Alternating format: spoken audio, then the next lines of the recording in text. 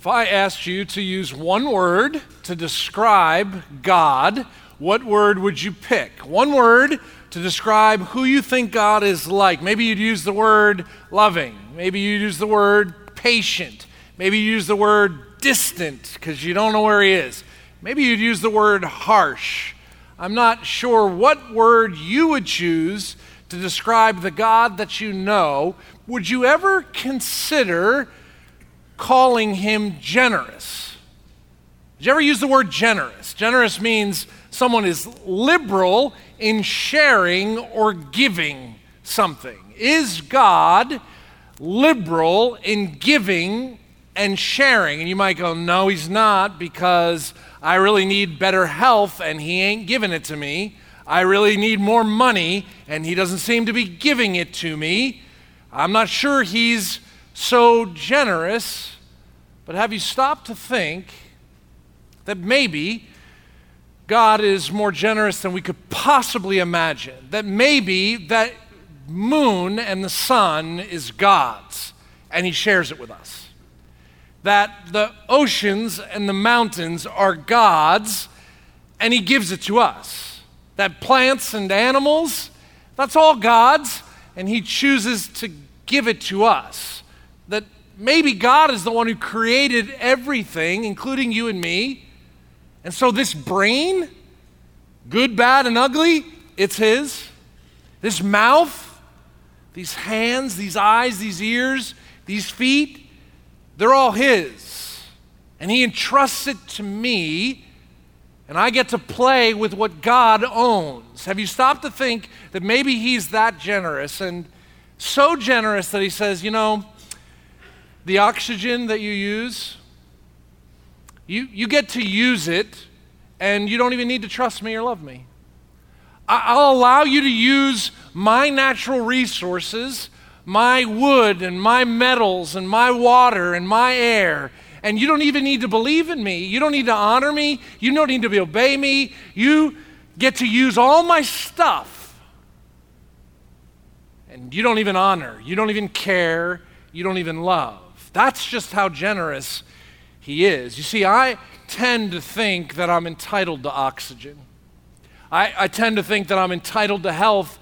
I'm entitled to relationships. I'm entitled to money. I'm entitled to things that I get to have. Instead of seeing, no, maybe God gives me these things, entrusts them to us to use them on his behalf. Have you ever hung out with a spoiled child? You're like, yeah, I got a house full of them, right? Have you ever hung out with a spoiled child? A spoiled child with a generous parent. A generous parent gives and gives and gives and gives, and a spoiled child takes and takes and takes and takes. And when a spoiled child gets older and just keeps taking, how's the relationship with the parents go? Does taking from a generous parent cause tension, friction, distance between the generous parent and the entitled child? I think so.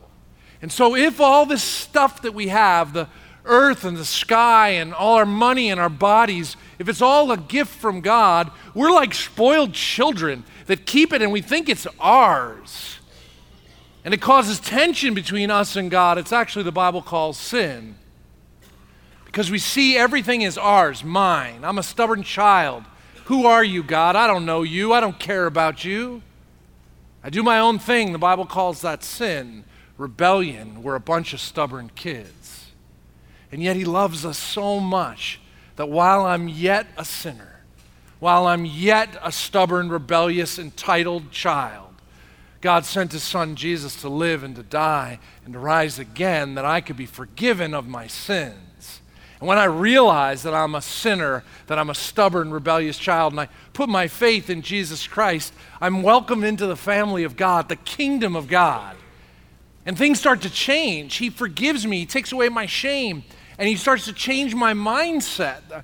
I become different in my mind. And instead of seeing this as my kingdom, I see that he's got an incredible kingdom that I'm now a part of.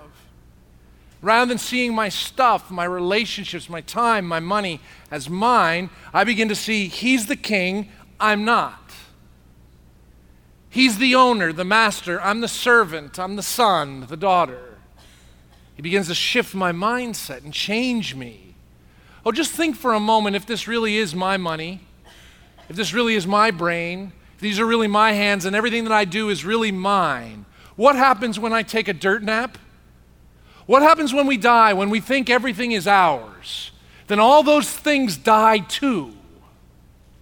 But if he really is the king, and I'm his son or his daughter, and I see everything I have as that which has been entrusted to me by the king, then with the king I live forever, with eternal pleasures at his right hand. But that's a shift of mindset, isn't it? So we're talking about what it means to have a kingdom faith. I want to encourage you to open up your Bibles to Matthew chapter 25. Open up your electronic copy, paper copy, Matthew chapter 5. And Jesus is going to encourage us through a story to think about the kingdom of God and to think about how we live as a part of the kingdom. Jesus tells this parable, this story at the end of his life. So he's lived for 33 years. He's been hanging out with his disciples for 3 years plus. And he's been talking about the kingdom of God, and he's been demonstrating the power of the kingdom of God. He gets to the end of his life and he says to his disciples something fascinating. He says, hey, I'm the king, but I got to die, and I'm going to rise again, and I'm going to go back to God the Father, and I'm going to chill there for a time, and then I'm going to return to earth, and I'm going to make everything right and new. And his disciples are listening to this and going, wait, you say you're the king. Kings don't die. Like, what? Really? You're just going to tell us right now you're going to die? And you say you're the king, but you're going to leave? And you say you're the king and you're going to come back? Like, how's this all going to go down, Jesus? This doesn't make much sense to me. And Jesus is like, I want to tell you a parable. I'm going to tell you a couple parables to describe, to show you, to teach you what this is like, to trust me. And so he opens up Matthew chapter 25 with a parable about 10 virgins, it's called. And the point of this parable, this opening parable, is he says, I'm going to go away, but I'm not going to be gone forever. I'm going to return, and I'm going to make things right and new. And he wants his disciples to be watchful and to be ready.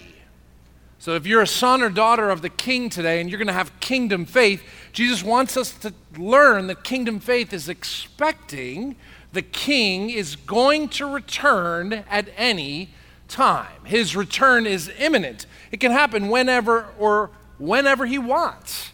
So if you sit here today and you believe Jesus came to earth, you believe he died and he rose again and ascended back to God the Father, that's Orthodox Christianity. If you believe that, do you also believe that just like he left, he's going to come back? And when he comes back, he's going to make everything right and new. I mean, this is our great hope. And living with a kingdom faith is expecting, watching, waiting, thinking, understanding, living as if he will return to make all things right. So Jesus opens up with a parable about being watchful. But then he says in Matthew 25:14, a parable that we're going to zoom in together on. Matthew 25:14 says, again, my exit and return to earth, it will be like a man going on a journey who called his servants and entrusted his wealth to them.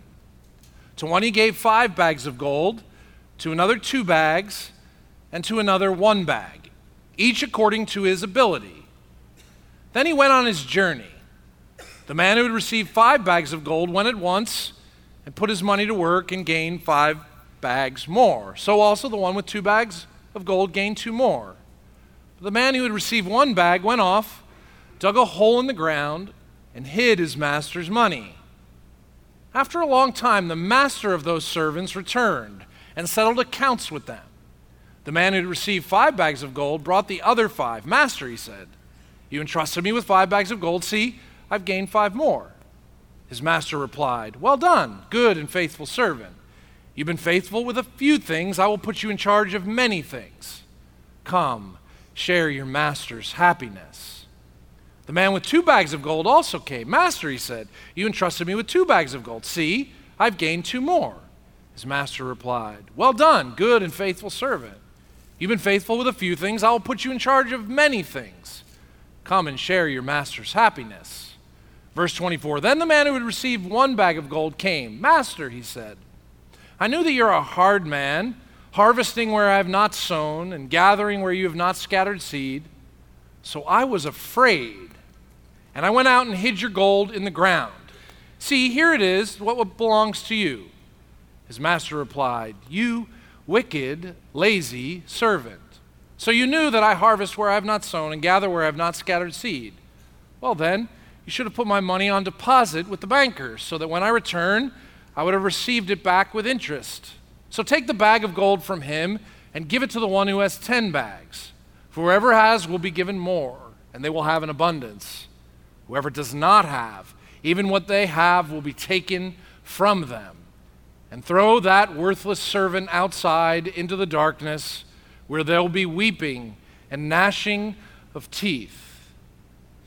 And maybe at first glance, you don't see the generosity of the master in this passage. But when you look close, you recognize that none of these servants were entitled to anything. The gold of this master was his. The master was generous, liberally giving and sharing his resources with his servants.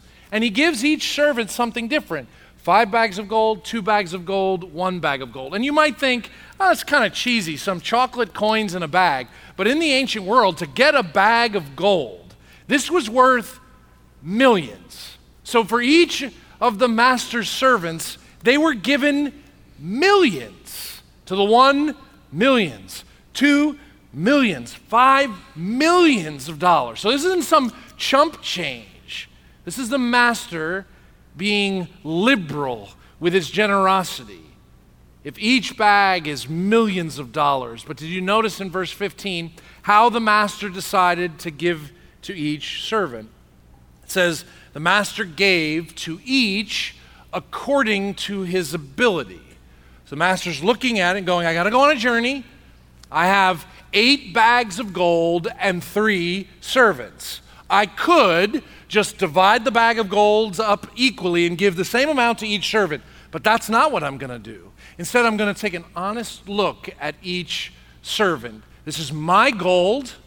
I'm going to divide it up in an honest way. This isn't favoritism. This isn't unjust. This is him looking honestly at what is his and giving it to those who could handle what he offered them. And then he went on his journey. And you know, just like when your boss leaves town, like if you go to work tomorrow and you find out your boss is leaving town for a month, you're like, yes, that's awesome. I'm so glad she's going away. And then you realize very quickly, well, if she goes away, she's going to return, right? You never think, oh, she's going away forever. You always think she's going to go away, but she's going to return. And when my boss returns, I will give an account to her about what I did while she was gone.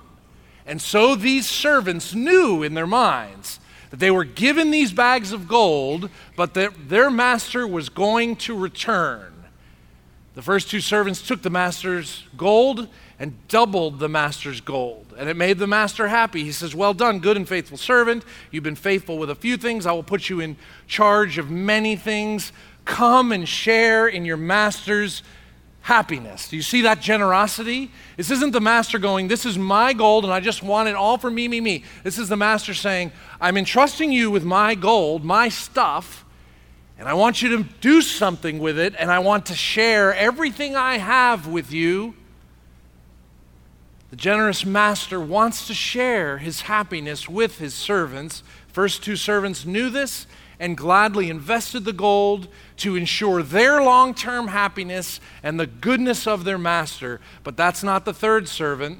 That's not how he sees things. He took the gold entrusted to him and did nothing with it. You know that guy at work that when the boss leaves, they're always messing around?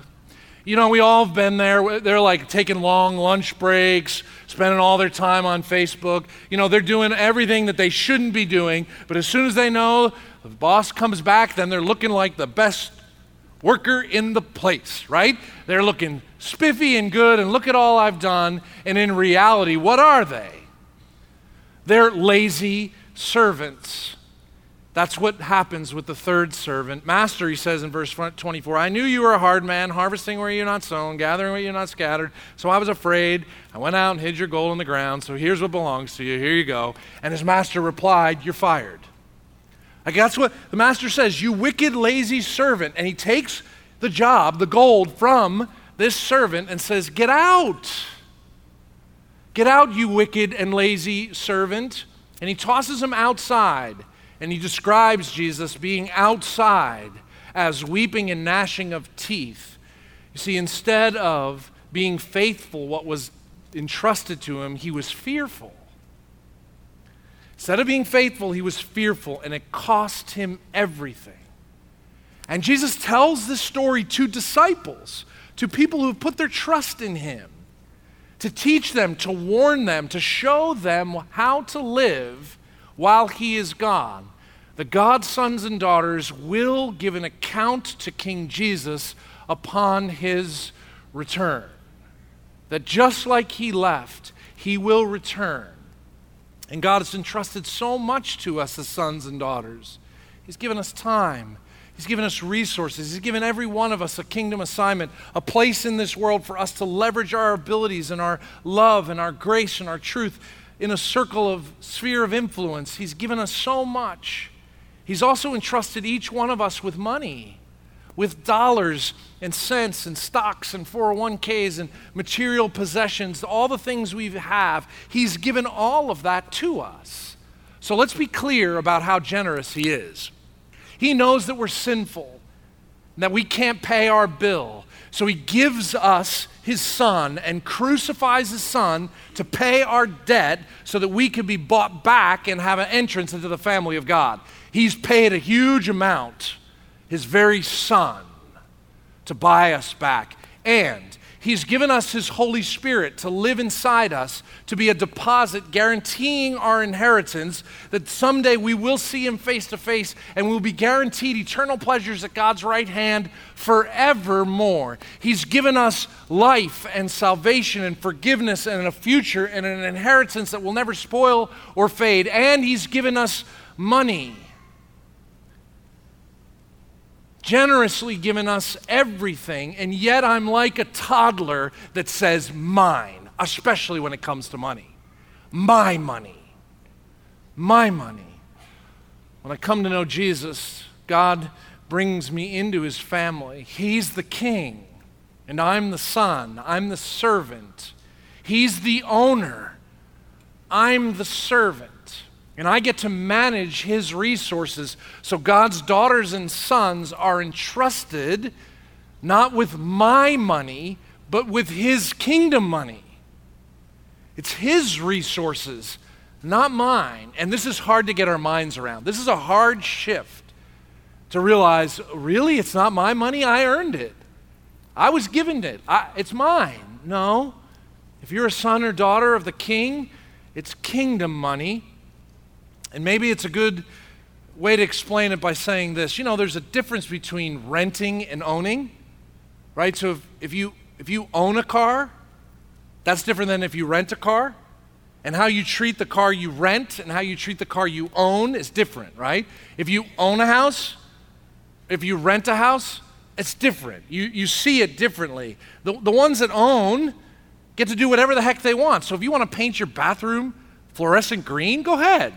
But when you rent a place and you paint the bathroom fluorescent green, you know one day the owner's going to be like, what gives with my bathroom? When you rent a car and you spill your Frappuccino on the front seat, that's different than when you own a car and you spill your Frappuccino on the front seat. If you own it, you can spill it on the front seat all day long and pour tons of them. Let the kids throw Cheerios. Do whatever the heck you want. But when you rent a car and Cheerios are everywhere and the Frappuccino's all over the place, you know that the owner of the car is going to be like, what gives? If you have the mindset of own when you're a renter, how much does that change everything? You see, the God of the universe, as sons and daughters, says we're renters. He's entrusted money to us, not as owners. We are managers, not owners of God's money. But that's a tough shift to make, isn't it? Because I see it as mine. He wants me to use my money for his purposes. And I know what you're thinking right now. You're like, I got to hold on to my wallet because the preacher's talking about money. You're elbowing the person next to you. Forget the password to your account so that he can't try to get money from you. You're like, no, this is why I hate religion, because I come into church and you just put your hands in my pocket and you take money from me. That's all you guys care about in organized religion. I know that's what you're thinking. But here's the deal. If the Bible teaches that we are owners of our money, then I want to teach that we are owners of our money. If the Bible teaches we're managers and renters, then I want to teach that we're managers and renters. Because if you think you're an owner, and one day the owner shows up and says, I need an account for what you did, then it's malpractice on my part not to teach you what the Bible says. The Bible teaches us that we do not own anything. That everything has been entrusted to us by our King. And if you act like you own when in reality you rent, you're a manager, a steward, then you will not be prepared to give an account to the King when he shows up. I mean, this is a cosmic shift. This is a major change for us in how we process life. I get it. It's not unlike the moment when you realize you're a rebel, you're a sinner, and you can't fix it yourself. You can't do religion and get yourself out of your sin or your shame. When you come to realize that the only thing you can do when you know that you're broken and sinful is throw yourself on the mercy of God and ask him to help. There's a cosmic shift that comes into play where you change your mindset and go, God, I can't solve my sin problem. You have to solve that for me. I need your help. I think this shift, thinking, moving from I'm an owner of my money to I'm a manager of your money, God, is a major shift that only God can help us with. King Jesus came the first time to live and to die and to rise again, to pay the price of our sins and bring us into his kingdom, his family. And King Jesus will return a second time to establish his kingdom here on earth and make things all right and new so that we can live in happiness and peace with him forever. While we wait for his return, how we live matters. Do you see yourself as an owner, or do you see yourself as a manager, a steward of the master's things? Do you see yourself as an owner or a manager? And I know for me this has been a journey. This is hard to see my money, my accounts, to see all that I have financially as I'm just a steward of these things, God. It's not mine, it's yours. That understanding has taken a long time and I'm not there yet. It's a process that can happen with God's help. And one resource that's helped me in this process is this little book called The Treasure Principle, and it's just full of practical application for how to see yourself as not an owner, but a manager of God's resources. And if you sit here today and you're listening to this and you're processing this and going, I really want to shift my mind to think biblically about all that I own, and you honestly want to lean into that, I got you a copy of this book. It's available for you, one per household on your way out. If this would be a help to you, grab it. It'll take you an hour to read. It's really short, see? And the pages is big writing. So it won't take you long. It won't take you long, but honestly, this has really helped me to shift my mindset to see myself not as an owner, but a manager of God's resources. And if it would be a help for you, please grab one of them on your way out. But if this morning all of this sounds completely nuts to you, and you're saying, again, you're sitting here going, this is exactly why I hate church. How could you possibly get up there and say, it's not my money, it's God's? And the reason I can say it is because I've experienced some of the generosity of God. Maybe the reason that you're unable to see your money as God's is because you have yet to experience the generosity of God. The third servant who got 1 bag of gold hid his gold because he did not know the generosity of his master. Maybe that's what you're struggling with today too. So I have 2 bags of gold. I would like to give it away to some people here. 2 bags of gold. I like to give this first bag of gold to someone who doesn't know me, that hasn't met me personally. Maybe today's your first day at Faith Church. If that's you, raise your hand.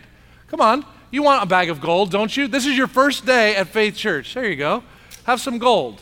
I want to give this bag of gold away to someone I know who knows me, and you've been around the block around here for a while. Raise your hand. Anybody? Oh, my sister. Oh, hey, quit stealing from her. Okay. So, person that doesn't know me. Oh, I'm just kidding. It's not gold. It's chocolate. Person that doesn't know me, you could take that bag of gold and you could hold on to it because, you don't know me and you might think I put X-Lax in the chocolate.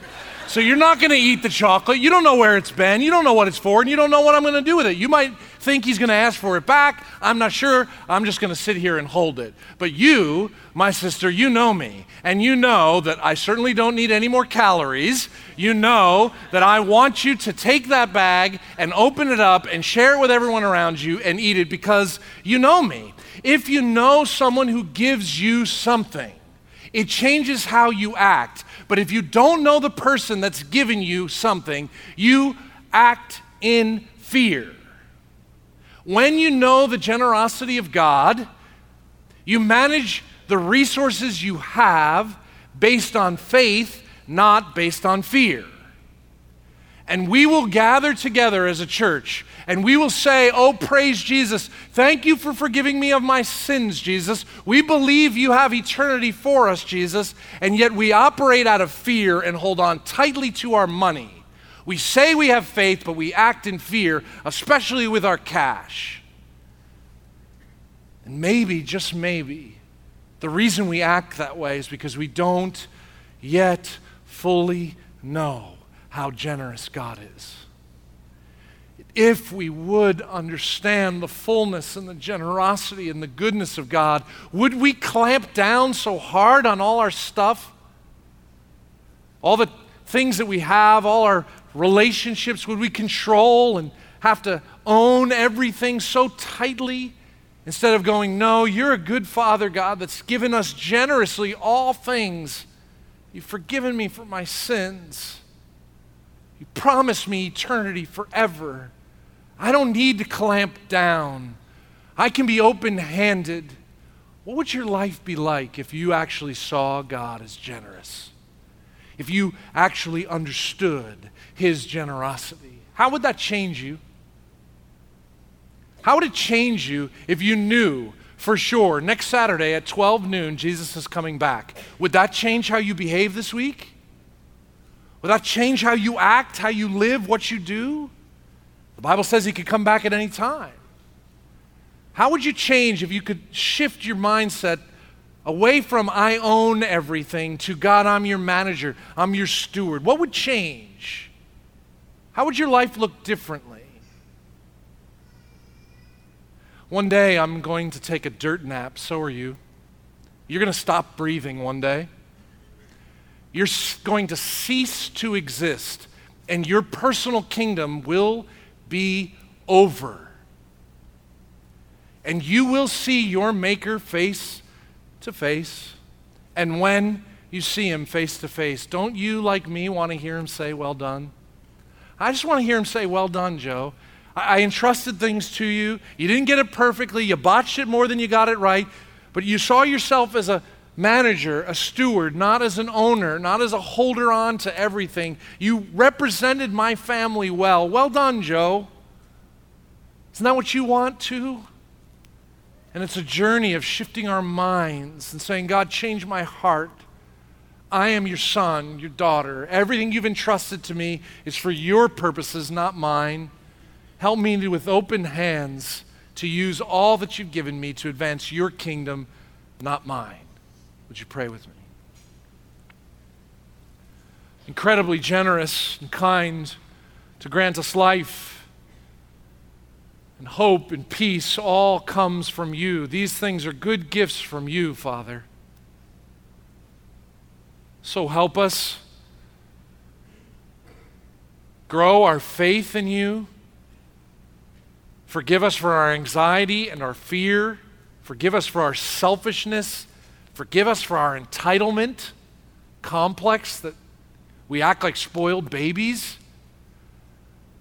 Forgive us for not knowing that you want to share more with us, but we're happy with less. Please, God, change our minds, renew our minds. Cause us to see greater visions of your kindness and your generosity and your sovereignty and your control. Cause us to open our hands and see ourselves as your managers, not as owners.